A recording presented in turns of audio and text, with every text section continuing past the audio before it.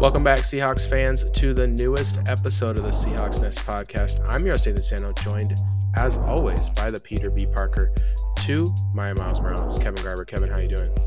I'm going through a midlife crisis and very unsure of myself. And our very own Miguel O'Hara. That's right. It's Eric Ronnebeck. Eric, how you doing, buddy? Oh, here to piss people off, but ultimately look kind of cool. Yeah. So, okay. What you were born for. The Seahawks did it. They cut the roster down to 53 players today. First, before we get into like the nitty gritty of it, was there any big surprises for you guys at this point? Kevin, go ahead.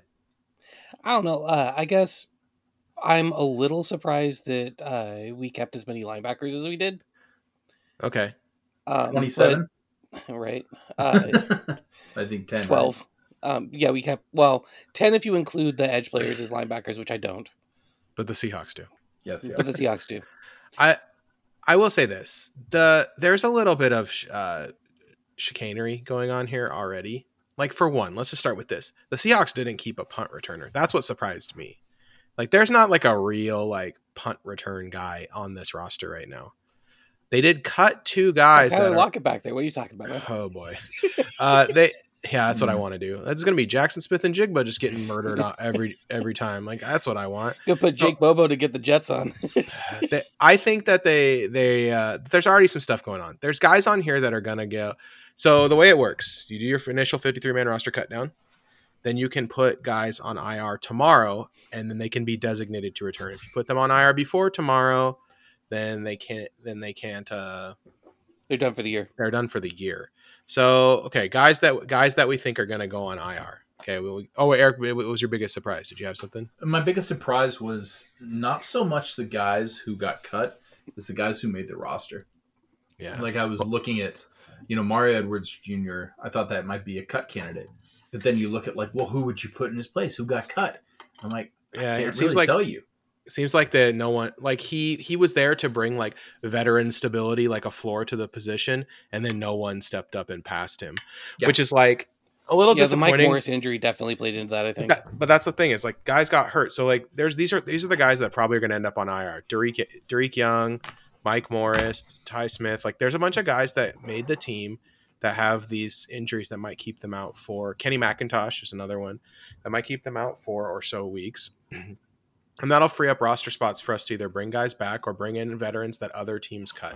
So, Kevin, I know you took a peek around the league more than I did, because I heard you say, like, is there any interesting candidates? Is there anyone that we might trade for or get from the cut list that you think might be an interesting fit?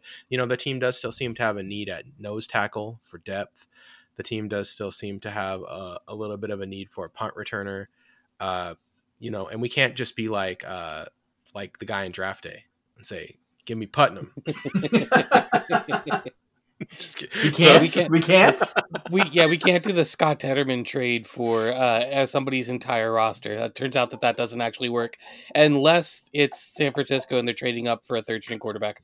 So who are some guys that when you look around the league, you think, oh, these guys might actually be able to come in and help? These guys might be some of the guys we bring in when we can free up room from the IR. So there's a few interesting guys for interior defensive line. Two names that stood out to me.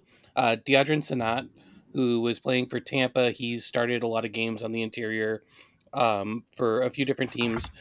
He can play nose. He's a little bit smaller for nose. He's like 6'1", 315. He played some nose for Atlanta. He can come in and take like solid snaps there. He's not going to embarrass you. He's going to be effective against the run. And then Gerard Clark, who I really liked in this last draft, ended up going late. He might have been a UDFA. And he's another guy who ended up getting cut. And he's somebody I think could be interested to bring in another big body guy who could kind of soak up some snaps at nose tackle. Godwin Igwebuike got cut. The running back who came in and did some return game work for us at the end of last year. He might be a guy we can bring in because he already knows the offense. So he could come in and kind of handle some return duties while Kenny McIntosh is out.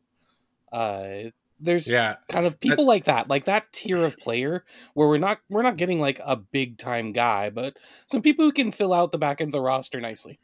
And there are a couple guys who have trade rumors, Nick Bosa being chief among them. But this will not shock you. They're not trading Nick Bosa to their division rival. I don't think I anyone don't should think be they're not trading him anywhere. surprised Yeah. by this.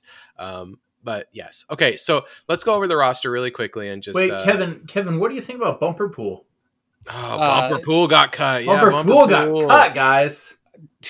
S tier name, like C tier linebacker, special teamer. Special teamer. Yeah, okay. he's not even Patrick O'Connell level. And sorry, I had to bring up Bumper Pool. So let's go quarterbacks. Sorry, Patrick O'Connell is left to pursue his destiny as a police officer in Chicago. Geno Smith and Drew Lock made the team. The question is, do we keep Holton Ahlers or do we go get a different guy that got waived? The Bailey Zappies or who's the guy? Will Greer's of the world. Jake Luton got cut, who already knows the offense and could be a QB3 and run practice squad. Right. So like there might be a guy we see as a better option than Holton Ahlers. Holton Ahlers got quite the look in the preseason, and I wasn't like, does anyone in here want to back Holton Ahlers super hard, or we all agree that there might be a better? I give it a very firm shrug. Okay. I think it's a little challenging for your emergency quarterback to be a lefty. Yeah, that's another thing.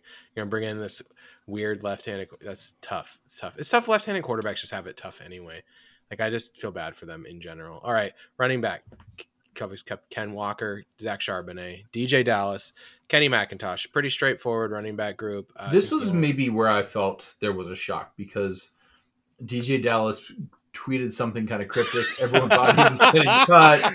He was messing with us, dude. Yeah, and as soon as that was posted, you're like, he might just be messing with us. Well, when I read that, I was like, nah, it makes sense. Like the Knight Sir Roderick Thompson. That's not his name. I thought maybe like, are they going to go with him instead? And no, they just kept DJ Dallas. No, and then yeah. So another thing is the guys who got the waived / injured designation. They all go straight to IR if they do come back. They won't even. That's like just basically redshirt years. So Joey Blount, Vi Jones, Jonathan Sutherland, who, like me and Kevin said, is the all-time greatest teammate, or something. Something's going on. Big fact. They just wanted to keep him around for the hashtag vibes. They wrapped up the vibes for the year. And then wide receiver, we got Lockett, Metcalf, Jackson Smith and Jigba, Jake Bobo, Drake Young, Cody Thompson. Thompson and Young are both hurt. So that was kind of like a surprise to me, because if those guys don't go to IR, I think Young's definitely going to IR though, and Thompson maybe. If those are going to IR, then they don't bring back any of these other guys who can return kicks. So Aesop Winston Jr. and Tyjon Lindsey are the two returners. Tyjon Lindsey, those guys, I think one of those guys, probably Winston because they held on to him longer, are probably on their way back when Young hits IR. But then when Young and D. Eskridge come back, I don't know who hits the bricks there. Is Cody Thompson gone? Does the Bobo era come to a close? It's hard to say. That will reveal itself, I think. I mean, you'll be, 6 games in? That'll be we'll know. I don't think it'll be like a hard decision. Yeah. So, I think this is a good wide receiver setup. Obviously the top 3 are fantastic. And then Bobo has kind of, obviously endeared himself to everyone, and we'll get 4 catches this year for 48 yards. The thing about Bobo is if he's rolled out there on 4 wide receiver sets and they don't have 4 DBs that can cover, he has shown that if your guy is awful in coverage, he will just expose how bad he is. So I have a theory about this. It's just something I just didn't think about, and I'm going to admit, like, as a personal failing, is that there's a likelihood that Pete Carroll wants to play in more 3 wide receiver sets, but wants the 3rd wide receiver to block. Because Jackson Smith and Jigba's actually like surprisingly like a solid blocker. He's like bigger than you think he is too. He's like 6'1", 200. He like plays. He's like actually really good blocker. And Bobo is also a good blocker. And if you put 3 wide receivers out there, and then one of those guys can wash the safety they put over him, and then also just beat that guy on a route, like that's pretty premium, I think, for Pete Carroll, and something that maybe I should have thought about more as we went through the process, because that is like an X factor on this team. Is we want to run the ball, and a wide receiver who can block is obviously valuable in that regard. Only 3 tight ends. Wait, real quick, the Jake Bobo, what is it? Hype Singing train. in the Rain. No, the Bobo Singing in the Rain story. Bobo Jake Bobo Bobo would have ran a Sapiens. 4.240 if he had not been running in a deluge. He was running in a hurricane, according to the way that this story is being told. Bobo Sapiens everywhere. Rise up. The Bobo Sapiens, yes, they have said to me that he had to run his 40 in a monsoon. So I was like, there's no way it was raining that hard. It's Los Angeles. So I went and found a video of it. And yeah, okay, bud. It was raining really hard. I'm not gonna say it didn't slow him down, but Hey guys, Chris Carter it was ran a LA. slow 40. It was LA. It was LA rain for sure. I'm not. Anquan Bolden His ran a slow 4.9 40. might have been a 4.8. Yeah, they didn't run a slow. They ran a slow 40, but like everyone's like, okay, guys, Keenan Allen ran a slow 40, and then you like look up what Keenan Allen's 40 time was, and it's like, okay, yeah, he ran a slow 40, but it was like 4.7.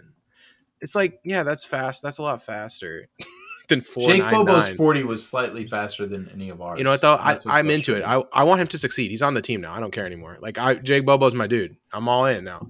I'm just like Pete Carroll. I'm gonna tap the sign. I'm in. Okay. There's nowhere else to go but up. Bobo's a Take great that, blocker. TJ Hushmanzada. He's gonna keep gaining weight, and soon he'll take Colby Parkinson's spot as the number one move tight end on our team because Noah Fant will be gone, and Colby won't be good enough to stop Bobo. So Bobo's gonna be the number 2 tight end on our team next year. Calling it. There out. goes Bobos. All right. Wow. Will Dissly, Noah Fant, Colby Parkinson, the tenacious 3. That was pretty, I think, easy. There was a chance we might keep a 4th because Mabry was pretty good in the preseason. Yeah, and he's been on our Maybe practice he's squad flashed. for like It's- a million years. Yeah, I mean, between him and Colby Parkinson, it was going to be likely Colby, but I don't know. One injury away, Mabry. You were real close. if we send 2 wide receivers to the IR, is there a chance we bring Mabry back and like Mabry and Winston? And then Mabry is the one that maybe gets flexed out depending on what's going on with like D'Estrade coming back or something. I think that's an interesting thing to keep an eye on. They like putting a big guy in the slot. We've seen it. We saw it last year, and now this year it's going to be Bobo. It's going to be Parkinson. It's going to be Fant. They're going to put those 3 dudes in the slot, and they love having like a big slot guy. I have a second question. Has anyone seen is a it about picture? is it about the term big slot? No, I was going to just let that hang out there in the air. I also wasn't going to say anything about your desire for a big guy in the slot. So Will Dissly, has anyone seen a picture of him holding a recent newspaper? No, did they make Okay, newspapers? just checking. Okay, valid follow up. The Dakota News Tribune is mad at you. I know he had a press conference like at the beginning of training camp. I saw that. It's just one of those things. Like, if he popped up on the IR tomorrow, would that be what % surprised would you be? He's coming back from an injury at the end of last year, so right. I think they brought him along slowly, but I don't think he's gonna go. Kevin, in the preseason, I saw him with his football on his head, like wearing it as a hat, and he had the eye strips on. So yeah, he's ready to suit up and stand around. Okay, so he's taking his veteran off days now. That's what I'm hearing. Got it. He's 27, but he's had like 3 major leg surgeries, so he's basically like 38 years old. Yeah, but he's 27, but his knees are 38. Charles Cross, Damian Lewis, Evan Brown, Phil Haynes, Abraham Lucas, Olu, Anthony Bradford, Jake Curran, Stone Forsythe. That 9 for 9. That was the easiest, I think, on the whole roster. I think so too. To decide. The only question was like, will Olu start or Evan Brown? And I think Evan Brown kind of won at least the right to start first. And then would Anthony Bradford get good enough to take one of these guard spots? And the answer was no. There is potential there, though. He's got some run snaps on tape now that are just like, wow, you see it. You see why he got one of those little hammers next to his name. but yeah, it's not done yet. This is going to be a little bit of a project in the Anthony Bradford experience. And I would guess Anthony that Bradford, because he's built like Uncle Buck. I'm going to guess that if Phil Haynes gets injured, which he is wont to do, that Jake Curran will probably get the first shot at guard, not Bradford. I just don't think ugly. That. I think that Bradford, they might hold him back. He is struggling with the technique stuff, but when he hits on a play, it's like, whoa, the athleticism pops. He's very real. Yeah, he can dominate a guy. He just doesn't know where to dominate them at. Yeah, maybe we'll do a split thing where he plays on run plays. I think Oluwatimi getting injured kind of ceded that to Brown. I think Brown was probably going to end up winning it anyway. He put together a good preseason, and it was a pretty even battle. But Oluwatimi kind of got nicked up, and that was enough to make it pretty easy. Yeah, and I think Oluwatimi over time is going to be like a really valuable asset that they keep around for a long time. They just love him. And like, you don't need even if he ends up being a career backup, you don't need your backup center to be like amazing if he's like a really smart and good enough, you know? Yeah, he's super smart, super capable, and that's a very valuable player. It's Yeah, just like have him around is good. what's Chris Gray.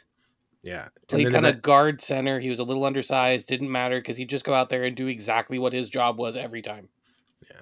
All right. Now we get to the interior defensive line here. The three in our 3-4, or actually it's probably gonna be like a 3-3 most of the time. Draymond Jones, Jaron Reed, or 5-2. Jaron Reed, Mario Edwards Jr., Mike Morris, Miles Adams, Cam Young. But we didn't see some of these guys we hardly saw this preseason, and so this is probably where we see a couple guys hit the IR. Maybe, and like Kevin said, we need depth at the nose. It is the most likely position that will bring in extra guys to back up. Do you think any of these guys that we waived in nose tackle, the Matthew Gotel, I guess Austin Fowlu, like these guys are none of these. Austin Fowlu got pupped with Brian Monet. So I we'll think cut him 6 weeks from now. Gotel's probably the most likely. Just because he kind of showed he could handle those responsibilities. The mini fridge is fun, but he didn't really show that he could handle the double team. Yeah, Gotel has been around the team for a year or two too. He's like bounced around a little bit.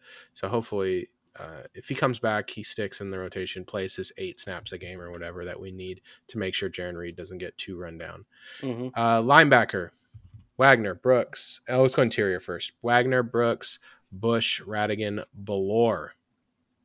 Seems about what we expected. Ballore was like Radigan over O'Connell, which is something that I think I would have gone the other way, but I see why they went the way they did. It was close. It's not like I think one of the considerations there too is like, which of these two guys do you think we can sneak onto the practice squad? Which one of these two guys? And Radigan has like NFL film where he's decent. Yeah. So it's like, can you save Radigan? Maybe not. Maybe if you cut Radigan, you don't get to keep him. If you cut O'Connell, you probably get to keep him on the practice squad. So we'll see Patrick O'Connell probably in about 3 days joining the Seahawks practice squad, and that'll be great. Maybe he'll get the call up a couple times. And in the meantime, Wagner, Brooks, Bush as a top 3 is a really, really, really solid linebacking top 3. Eric, can you believe Jordan Brooks is ready? I mean, Tiger blood. I guess Wolverine blood. I don't know. I'll believe it when I see him. I mean, we still got 2 weeks. I know he's ready. I know Jamal Adams is nearing ready. I'm just like, is this for real? Is this gonna happen? Don't think Devin Bush. Devin Bush picked up a little ding on that punt play too. So he might be in a similar situation as Brooks. It might be a split between those two guys because they're both coming back from different injuries there.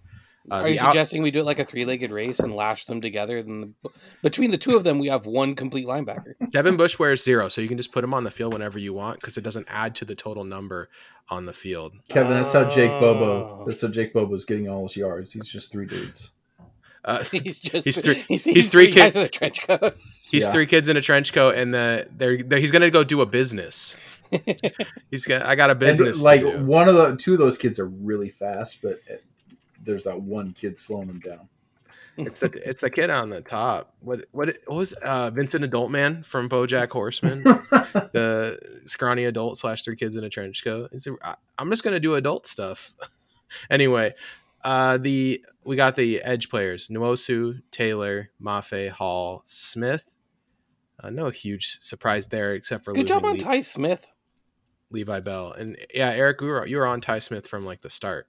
Yeah, I mean he played really well, and I felt like he was an easy welcome to the roster. It was easy to forget him too because like he was a 5th round pick last year, but we never saw him. He redshirted injured, and it was like easy to think, oh yeah, he's just not part of the plan.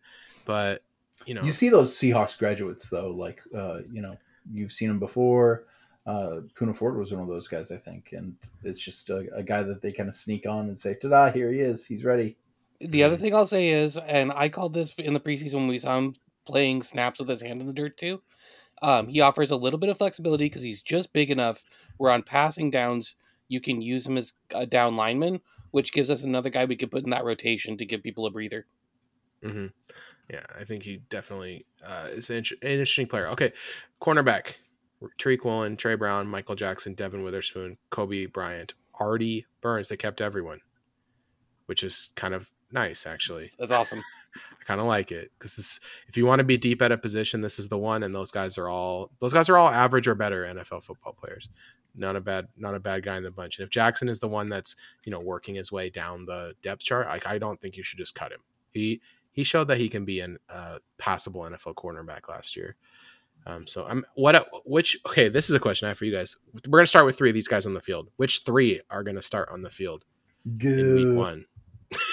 Woolen, Brown, Witherspoon. Woolen, Brown, Witherspoon. Eric, you got something?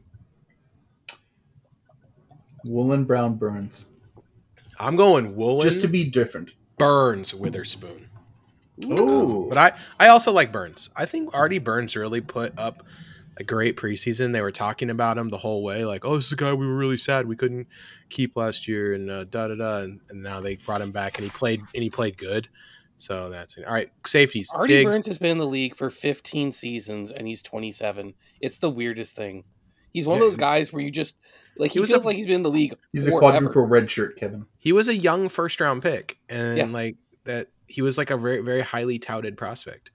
And so now he's at age 28. Like, is this the cornerback version of Geno Smith? Just change a few letters there. Sounds basically the same.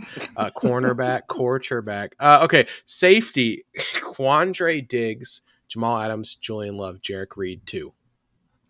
Not surprising here. I guess the biggest surprise was maybe we could have kept a 5th safety. That would have probably been Jonathan Sutherland or Joey Blunt.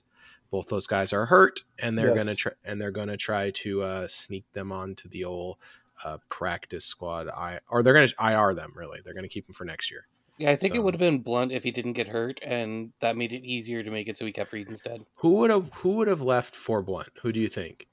I actually think it would have been Jarek Reed. I don't know, man. I think Jarek Reed played pretty decent in the preseason. He did, and we spent a 6th-round back pick on him. I think it's a coin flip between the two. Blunt seemed to be a little more like exciting place, but I think it could have came from a different position. That's what I was getting. Well, Reed seemed a little more consistent. I don't know. It worked out, and again, easy to pick once you saw the injuries. I think the other thing this tells us is Jamal Adams is as ready as they have us hyped for him to be.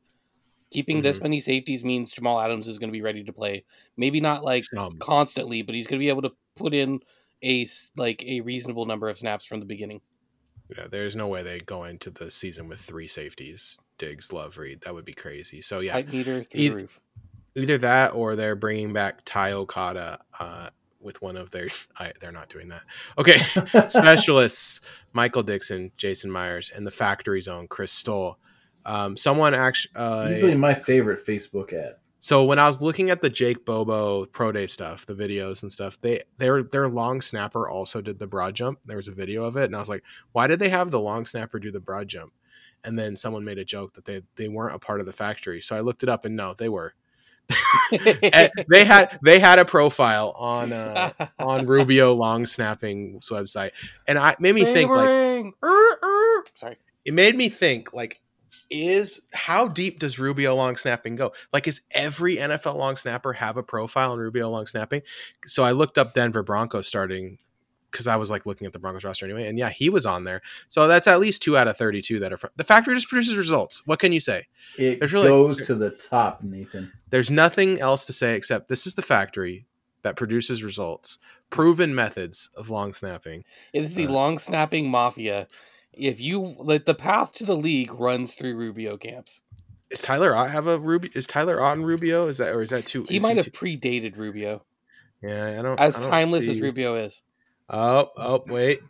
I'm on YouTube right now. This is a video from 2014.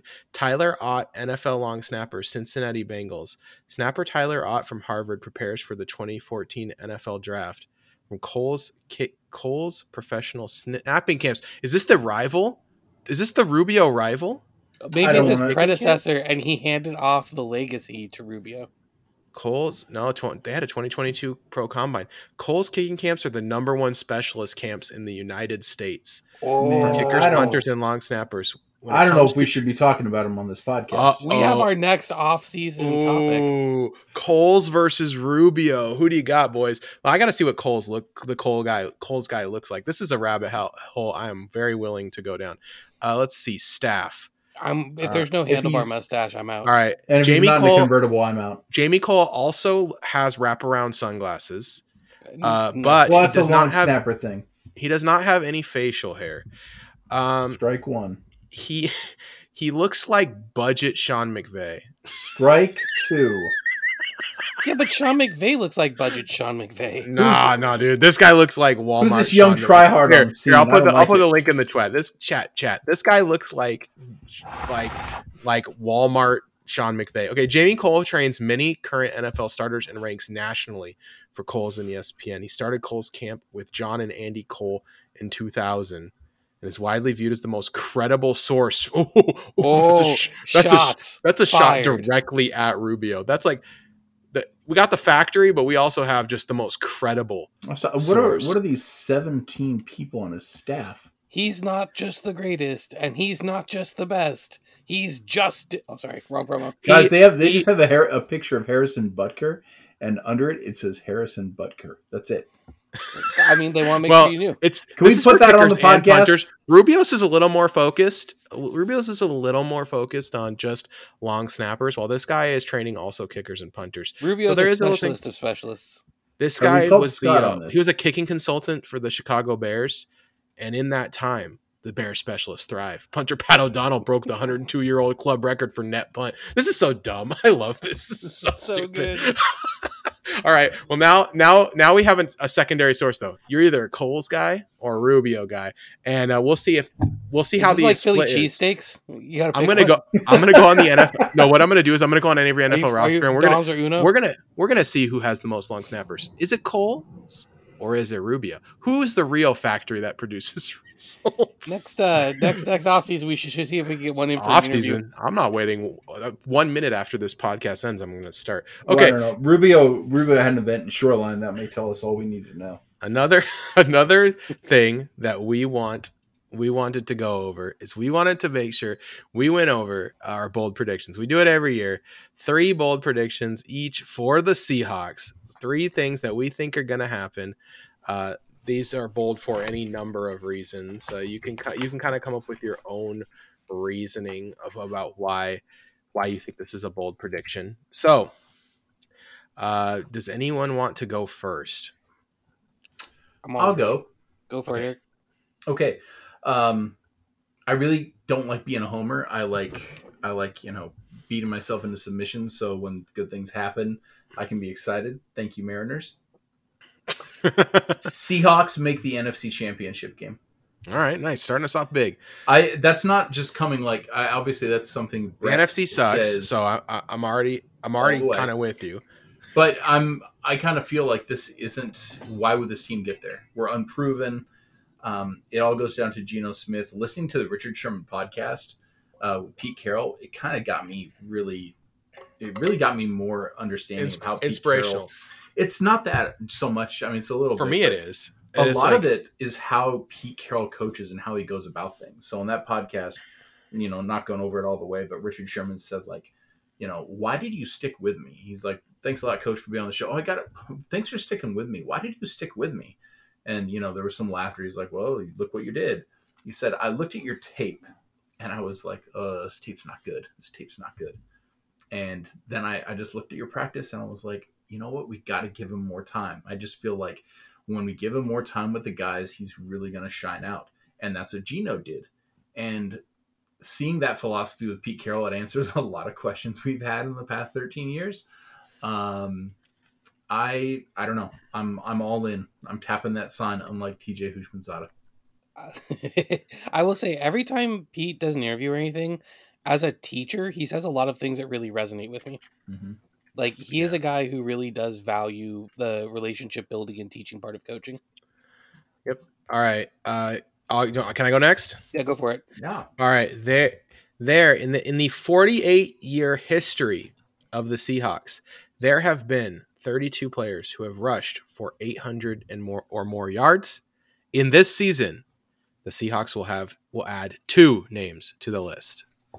Zach Charbonnet, Kenneth Walker, 2. Thunder and Lightning. 3. Kenneth Walker, 3. Sorry. Wow. So, yep. And I do not think there has been another season where there is 2, but I did not spend as much time trying to figure that out as I did with the other part of the stat. So, yep, that's my prediction there. All right, so I named my predictions. Oh, okay. Oof! Wow. My first one, Eric, this is for you. His name Dave. I call it Toxic Love, named after the horniest song in a kid's movie. Thank you, Ferngully. The Seattle Seahawks will lead the NFL in turnover differential. Last year, they were +2, 25 takeaways, 23 giveaways. I think they're going to beat the 14 interceptions they had last season. And the improved tackling and the more explosive pass rush, I think they can get more forced fumbles. I think they're likely to end up with 30 or more takeaways. So to give you an idea of what you need to be able to lead the league, top 2 teams last year, San Francisco was +13, Dallas was +10. So I think they will basically have 10 better on the turnover differential than they had last season. I like that. I like it too. All right, Eric, you're back up. All right. Hit me. So coming in with this one, I had a lot of thoughts, and I didn't know which one to put down, and then it all came together into this one bold prediction. Boye Mafe will be a Pro Bowler this year. Okay, I like it. So how that came about was 15 guys are going to get hurt, so that they'll all pass. and then we'll end up in a situation like with where Baltimore's backup was the quarterback. Yes, this is not how Tyler Mabry makes the Pro Bowl. No, this is Boye Mafe. So I thought, will he lead the league in sacks? No, but I can see him coming in 3rd. I really can't see that. Ooh. I think he's going to have a lot of tackles for a loss. I have a feeling like he's going to have a huge breakout year. I just think he's totally capable of it. Batting down passes, people are going to take notice. And it's an old boys club getting into the Pro Bowl. So you really got to shine out to do that. And I think he's going to do it. All right, nice. Is it my turn? It's you. Okay. You're the meat in the sandwich. You're always in the middle, man. All right. Geno Smith sets a new Seahawks record with 42 passing touchdowns. Oh no! Wow. Did you do the same one, Kevin? My prediction number 2, rewrite me back.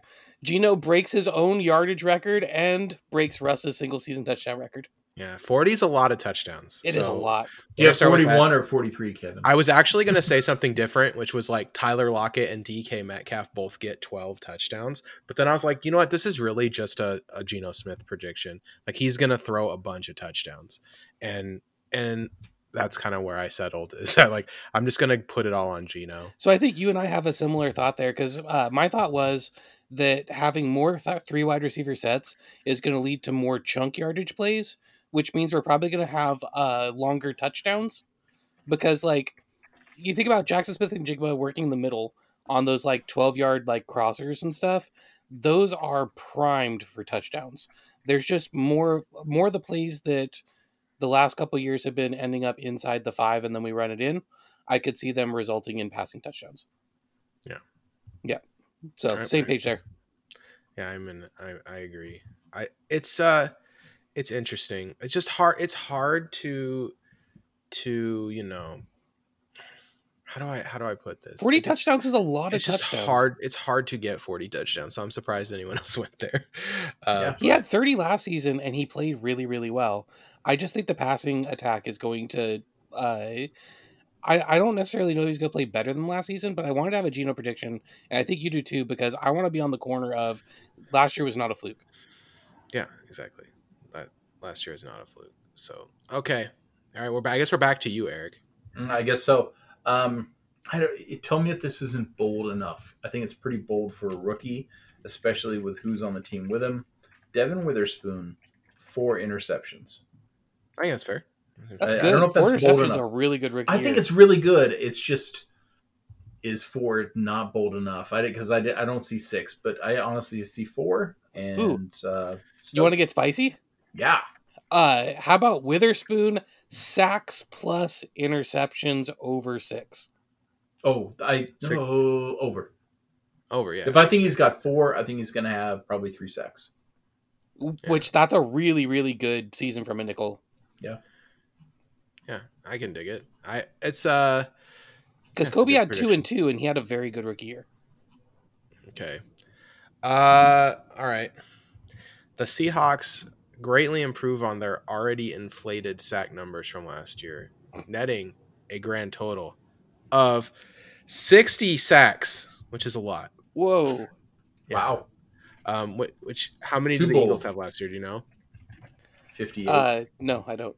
I No, think they had more than 60 because they had 3 guys with 10 or more. They had from their top 3 pass rushers, I think they had 18, 30. They had over 40 sacks from their top 3 pass rushers. I can just look right now. Maybe I went too high with 60. They had 70. No, 60's good. I'm into it. I'm down with 60. 60 sacks for the Seattle Seahawks this year. All right, Kevin, what you got? All right, we're going 3 for 3 because I'm gonna have one that Eric's about to like and you're about to like. All right, here we go. The last one, we're going back to the defense and we're going back to music because this one's called Under Pressure. I thought it was going to be called Otto Myers. That'd be great.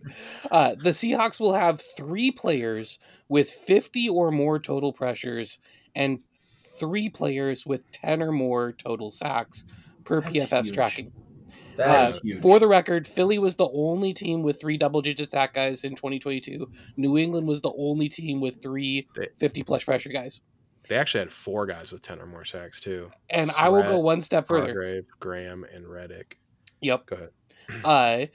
The 3 guys to do those 2 things, I'm not saying it's going to be the same 3 guys for both, but I think that those are going to be comprised of Nwosu, Mafe, Taylor, and Draymond Jones. Okay. So I'll give you 4 names to get the 3 guys. That's kind of why I thought we could put up a big number this year. It's like people are not really counting on the 10 sacks Draymond Jones is about to give us. Like that's kind of an under the radar thing that's happening and people are forgetting. This guy is a premier interior. He had pass 7 rusher. sacks last season for a Denver team that traded away its only other pass rusher halfway through the year.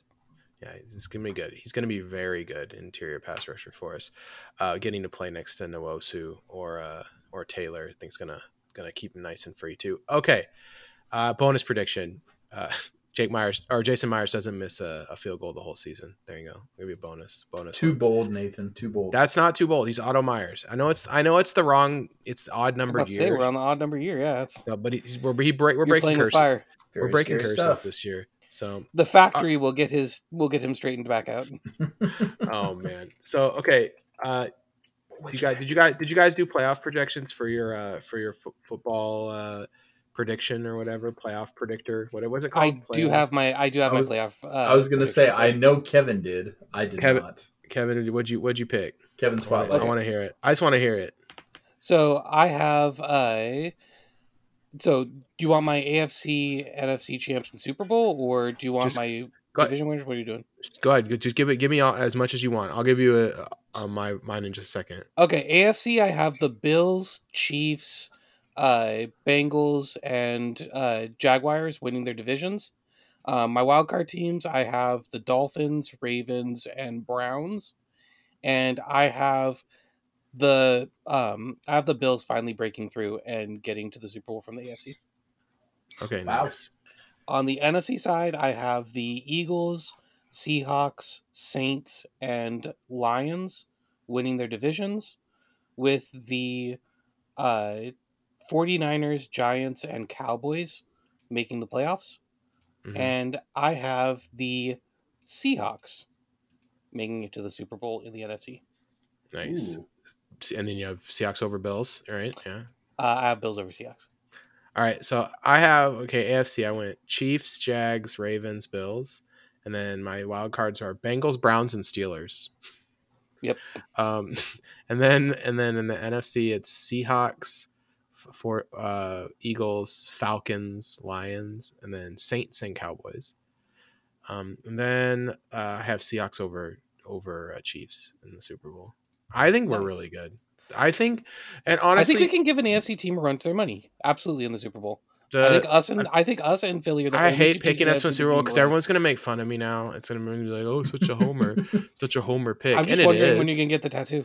and it is. But I will tell you this: the NFC playoffs were very weak, and then I'm just like, okay, well, I might as well. If I'm gonna pick us to make the Super Bowl, I might as well pick us to win it. I'm not gonna just like get there because honestly, if I'm really picking, the Chiefs would beat. I bet on them to beat us. But I mean, I had the NFC Championship as Falcons Seahawks. Like that's like not nobody's scared of any teams in the NFC. I feel like this week, except for maybe the Eagles. But I don't think you should be scared of the Eagles. And here's why. You ready? They lost their offensive coordinator and their defensive coordinator, and it's like I don't know. They have a lot of talent, but that can matter. And theirs might be some bumps in the road. They also they won tons of one-score games last year. So they're a prime candidate to regress. And did they pick up enough talent to kind of stymie some of that regression? Yes, but that doesn't mean they're going to get 13 plus wins again. I'm at 12-5, and I think that's very reasonable. So, okay. That's fair. Yeah. All right, there we go. And I'm so into another team I'm really into right now. You know, like the way I got into the Falcons, I'm really into the Steelers right now. So I want to let you guys know that. Okay, Kenny Pickett. So I don't know the Steelers making the playoffs. I have them missing the playoffs at 11-6. Kenny Pickett low key kind of good, and then TJ Watt is like literally a monster.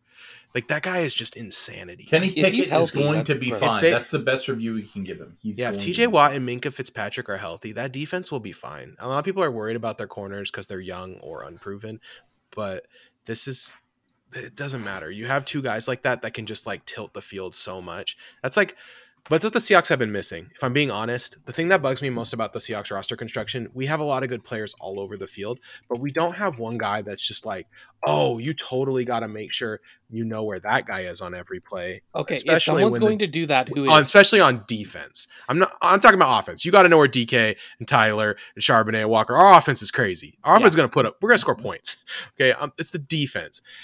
And I just don't know. On the defensive side of the football, if you have to guess who's going to take a step this season, like you have to predict one of the defenders. What defender do you think is most likely to take the step to be a field tilting defender? I think Eric has it right. I think it's Boye Mafe. Boye Mafe just looks like he's ready. He feels like he's ready. Yeah, I think Eric is on that. My second choice would be Draymond Jones. Draymond Jones just becoming just a sack monster, just getting like 14 sacks and being an absolute interior just wrecking ball would not surprise me either. Eric, if you had to pick somebody, healthy Jamal Adams would that'd be pretty good. Yeah, is that even a thing? Is that even a thing that exists? No, healthy Jamal Adams doesn't. I don't. He can't hurt you. Never seen him. Eric, is there anyone else on the defense you think could make the leap? New ACL, who dis? I mean, I do like my boy. I mean, I feel like he's my special boy. He's my special boy. Mafe. No, I feel like Ty's got a really good chance to be solid this year. Not too crazy, but Ty Smith like 8 sacks would be so huge because it's just completely hilarious. Be completely unexpected. Yeah. If he came out with 5 sacks, though, would you be like, "Wow, that was a good season"? That's a good season. 5 sacks is a good season. That's what I'm thinking from him. That's a bold enough bonus prediction. Okay, so my top 2 guys have not been mentioned yet. There's only one man who's referred to as a Hall of Famer already. I think Chenny Goldjackets could go off. Like off. Okay. I think he's a very complete player, and he can win a pass rush with both speed and power, and with a more talented pass rush around him. I think some of his pressures from last year become sacks because he had over 60 pressures last year, which is by far the most on the team. The other person is the thing about Uchenna Nwosu though is like we saw it for 4 years in Los Angeles, man. He just never. Yeah, because they coach defense so well over there. I'm not saying that Chargers have historically terrible coaching, but I'm just saying like he had so much time and they gave him there was a lot of opportunity there too. It wasn't like, and he was playing with Bosa and all these really good players and he could never get over 5 sacks. I'm just afraid like we've seen peak Nwosu now. And that's what it was last year, which honestly, I would be very happy if he just repeated last season. Yeah. That would be completely fine. I would be completely fine with that. It's a very good 61 pressures, 10 sacks every year. We're good. Yeah, it's just completely fine. There's nothing wrong with last season. I'm just saying there might not be any room to go higher than that that's my fear. I Like would not be at all surprised to see him get 15 sacks. We tapped into the untapped potential that the Chargers didn't have, and that was it. That was what we saw. Anyway, who's your other one? I could see Tariq Woolen being the kind of guy you just don't throw to that side of the field. Okay. If it clicks and he's able to play with a little bit more discipline, he could just be that. You're like, well, Reek's over there, so we'll just throw the other way. The Aaron Rodgers doesn't throw at Sherman game. Yes, that game was so ridiculous. So funny. It was ridiculous. Oh man, so funny. Okay, here's our punt returners listed on the depth chart right now. DJ Dallas, Jackson Smith, and I made a face when I said that, by the way. Jackson Smith and Jigba and Tyler Lockett. Kevin, you're right. It is going to be Lockett. I hate this so much. Tyler Lockett, 30-year-old Tyler. Is he 30 yet? Is he 29 still? He's bald. He's got the hair of a 30-year-old man. I would rather put Trey there. Tyler Lockett is 30. I was right. Okay, so 30 years old. Tyler Lockett going to be back there just fair catching every single time. Because there's no way he's returning any kicks. He doesn't want to get hit. He doesn't care. Okay, he's got family to think about now. Yeah, exactly. He's married now. It's over. He's not taking any stupid hits. The first time he gets hit, he's gonna be pulling a Danny Glover from Lethal Weapon. I'm too old for this shit. Oh boy. All right. There are many ways to support the Seahawks Nest podcast. The best way to do so, head over to patreon.com/Seahawks Nest, and for as little as $1.24 a month, be like the man, the myth, the legend, Chip, and join the Discord. Join the conversation. Also, special announcement. I got something in the works for the Discord for those of you who just for whatever reason don't want to give me $1. So don't worry. Once the season starts, you will see that maybe on social media that I don't ever post from or whatever. So for the rest of you, better make sure your credit cards are public Patreon post, something like that. Thanks to those support the show: Manuel, Andy, Chip, obviously, Brett, Cooper, Evan, Flocktimus, Gavin, James, Jost, Joshua, Lucas, Malcolm, Micah, Rad Dad, Nikki C, Ryan, Terrence, Timothy, Tom, Astro, Blake, Bob, Casey, Daniel, David, Foles, Jay, Luke, Michelle, Mike, Noah, Thomas, Werewolf, Brandon, and Nick. Okay. Oh, and also thank you to I don't know if this is the same guy. I already said his name, but Nicholas. There's like a doctor in the Discord, and he's always talking to us about the injuries. And I do think it's cool to have like a medical professional. I'm sorry. Do you mean the Seahawks Nest official chief medical correspondent, Nicholas? Yeah, he's like, there's no way that cast is coming off with in the next 4 weeks. And I was like, oh man, come on, let's. Then maybe we got to have the dumbest conversation about how he can catch with a cast on. That was my favorite part. Because he's like JSN might be able to do some stuff, but he's not gonna be able to play a lot because that cast is not coming off. And I'm like, come on now. Softcast? Anyone? Yeah. Oh, okay. So I read the rules, Kevin. Speaking of softcast, okay, I went and I read the rules. I was like, what are the rules about wearing a cast? Because like I remember Jason Pierre-Paul had that stupid club thing, and he was like hitting people in the head with it and stuff. And then so apparently it has to be rubberized. So the outside of that club that Jason Pierre-Paul had like an inch of rubber all around it. So it was more like it felt good. No, but it was more like he was hitting you like with a medicine ball, sock'em boppers or whatever. You know what I mean? Like those things from when you're a kid, because it has to be bouncy rubber too. If it's too hard, they won't let you play with it. So it has to be soft and squishy. Okay, mild tangent. Remember watching the Tariq Woolen college football film, and he had to wear one of those playing corner. Yeah, and it was just like a big club. And you're like, I have no idea if this guy has ball skills or not because his arm is a giant club. Dude, his college tape was worrying. It's so weird. but it's worked out fine. I mean, if there's anyone who could mold like a young athlete like that, like Pete said in the Richard Sherman interview, he wants guys who are interesting and can like help them be the best version of themselves. That's like a cool thing to do. Yeah. Okay. Let's go ahead and get into movie speaking club. of inspiring. Yeah, okay. We saw Spider-Man. This is Spider-Man Across the Spider-Verse. By the way, the Mariners had the bases loaded with 2 outs and didn't get a run. I will admit I'm kind of scoreboard. Down. I'm kind of scoreboard watching right here, and I'm unhappy right now because let's get some runs across the plate. They walked one in, but their bases were loaded, so they could have got more. Okay. We've already left 5 runners on base against the stupid A's. Okay. Anyway, guys. Gotta love these guys. Across the Spider-Verse, Spider-Man. Y'all saw it in the theaters. I watched it in probably the worst conditions possible. Being jumped on by 2 small children. And there was also like So sometimes when you watch, okay, I'm gonna let you guys a little behind the curtain of my movie watching experiences recently. Sometimes when you watch these like moderately not legal, no, they're illegal streams of these films that are still in the theater. Yar. And I'm mostly just doing it because I'm gonna buy this movie when it comes out on whatever streaming service. So it's like I'm like pre-watching something I'm gonna buy later. Anyway, the when you're watching it, sometimes they like intersperse advertisements, but like they don't try to time it to anything. So it'll just be like every 15 minutes, I gotta watch like a 1 minute ad for like a Indian casino in like Hindi. Like I can't express to you like what that does to the movie watching experience. With that being said, why don't you guys take it away a little bit, because it definitely probably made the movie less enjoyable for me than it was for you guys. So go ahead. What did you guys think about the sequel to Spider-Man Into the Spider-Verse, which is, by the way, as I think you can make an argument, as the greatest superhero movie of all time, the first one. So the first thing is, I think we all agree the hype-o-meter on this movie was like through the roof, because the first movie was so good and the hype around this one was exceptional too, right?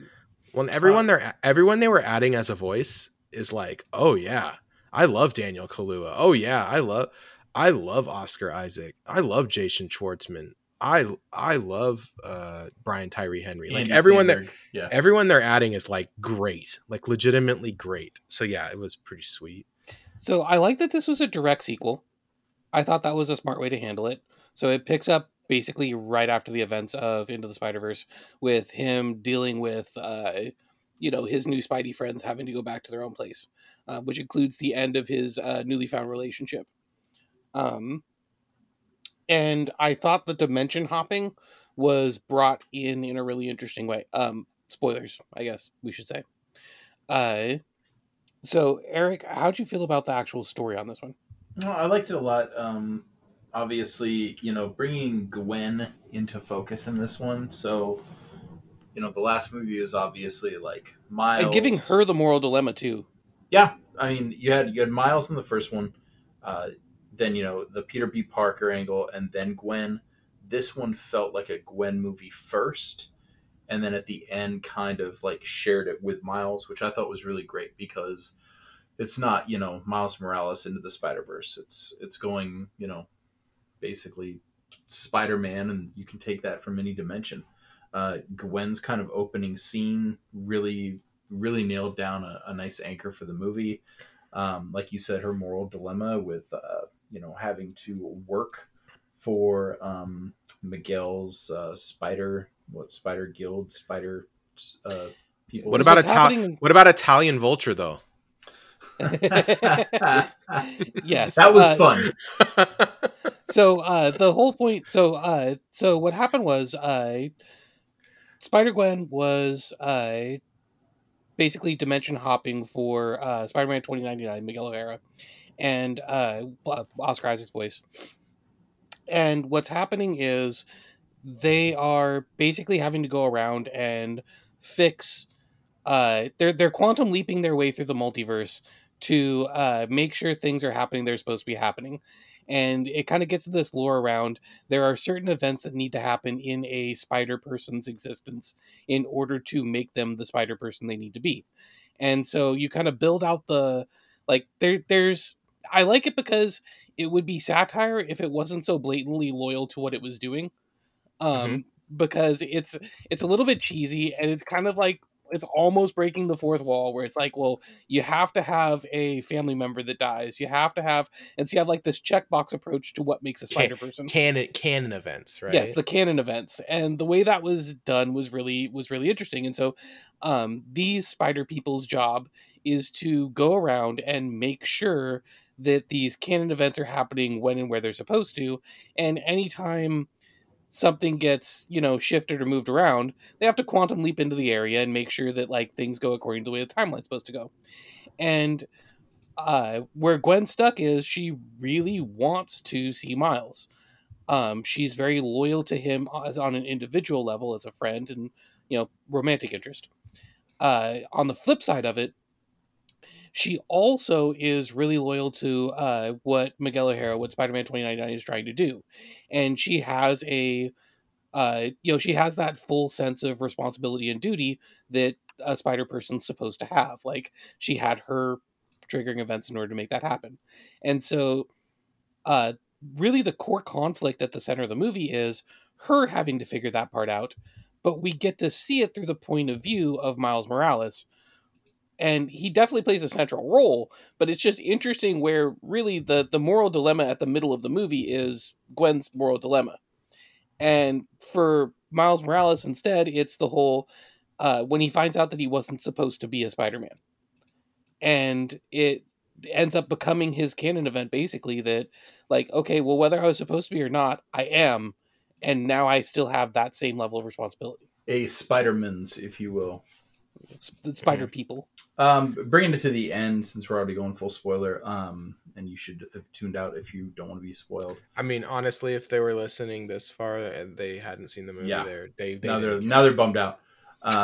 No, the end with Miles hopping the wrong dimension, that was something I didn't expect, and it kind of played on like a double twist, which I think is something that is talked about, but I don't know if I could ever seen before. This movie really blew me away, and it kind of, like, I liked the movie, but it wasn't up to par from the last one until that scene where Miles meets Miles, and then I was like, oh wow, this is the perfect bridge movie. If there are 3 movies and they all connect, this is the perfect bridge movie. Prowler Miles. Yeah, Prowler Miles. That was just really cool. Man, that is rough, and I want to learn so much more about Prowler Miles. Like, I do not want him glossed over. I want like, I'm pretty sure he's story about him. He's gonna be like the most important character. I mean, that's Teen Kevin from Moonlight is the voice, so it's like a rear serious actor. They're not playing around. He'll have a lot to do in the next movie. Real quick, this is my biggest problem with the movie, actually. So I want to say it is that this movie is like a 3 hour. No, it's not. It's close. It's 2 hours 20 minutes. 2 hour and 20 minutes setup for another movie, which is tough for me. I don't like. I like the story to. I would say it needs to find its own conclusion for its correct. It needs to be more whole. I don't mind when movies are part of a trilogy, and we all knew the next movie was coming, and I do think that's why they wanted to release this one so close to the next one. Like, their original plan, I think, was this movie May 30th and the next movie for like this Christmas. Yes. They were like, we're gonna hammer these out pretty quick. Like, we're not gonna make you wait a whole bunch. Which would have been so cool.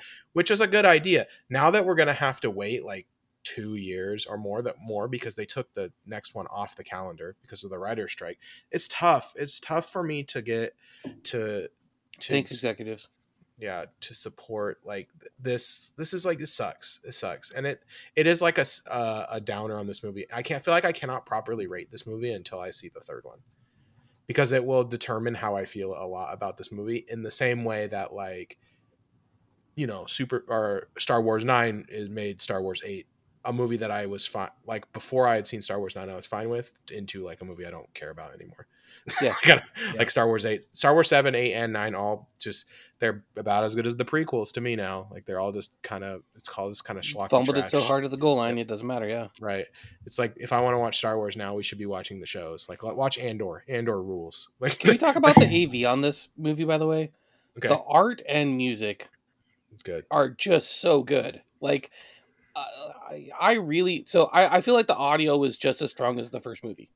Like, the way that they gave the different art style to the different spider dimensions, and it was so comic booky in such a cool way that it changed how people are trying to animate movies now.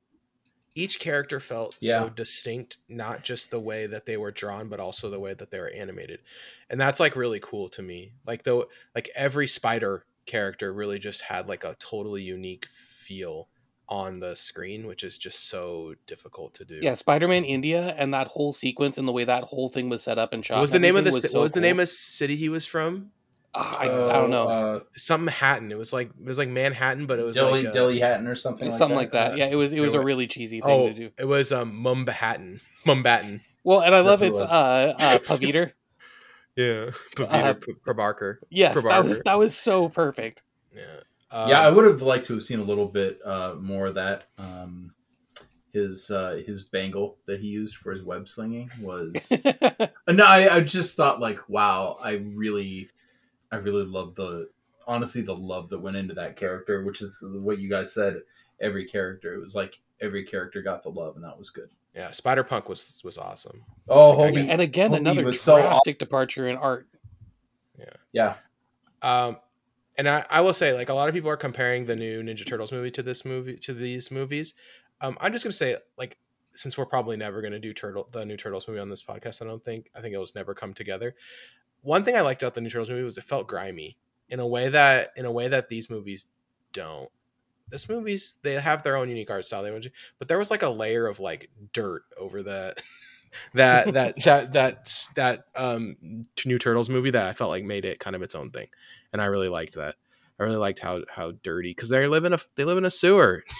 It should feel grimy. Like What I will say is, I feel like the Spider-Verse movies, the first one did it, and this one did it to an even bigger degree, are really making it so it's like a wider variety of animation styles are are allowed. being considered acceptable for bigger budget animated films. Like, that's what I like when movies like Kubo the Two Strings and like other stuff that was doing something a little bit different was And able it's to get made. This is a very mainstream animated movie using a very indie style of doing its art and making bank on it.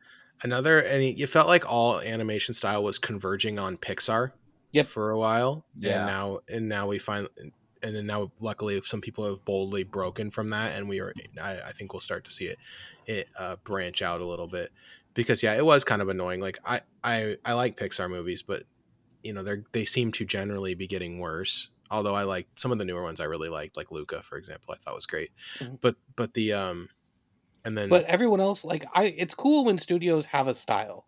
Like, it's cool when different like art teams and stuff, like the visuals in an animated movie are a big part of what makes that movie interesting. And the more different visual styles you can have, the more you can kind of put your stamp on things, the more there is to enjoy. Like, I don't want to see Toy Story. Toy Story's been made. I want to see what's the coolest thing you can do. yeah, it's cool to see. That's fair. See, and another thing too is I think these movies are a little bit cheaper overall to make. So I think they're made faster. That's why they they retain that look. Is it's a way to basically not dial everything in and like just be like, let's see it. Across the Spider-Verse got made for $100 million. Like, you could not make a big budget superhero movie for anywhere near that amount of money. So for the studios, it represents less of a risk to be like, hey, let's let them make whatever kind of animated style they want or do something kind of crazy, right? Because what the risk is lower with the lower budget. I think that's what the advantage animation has over other movies right now, where like if you're gonna make freaking, what is it, like Blue Beetle, is that the one that just came out? Yep. Yes. Did you see Blue Beetle, Eric?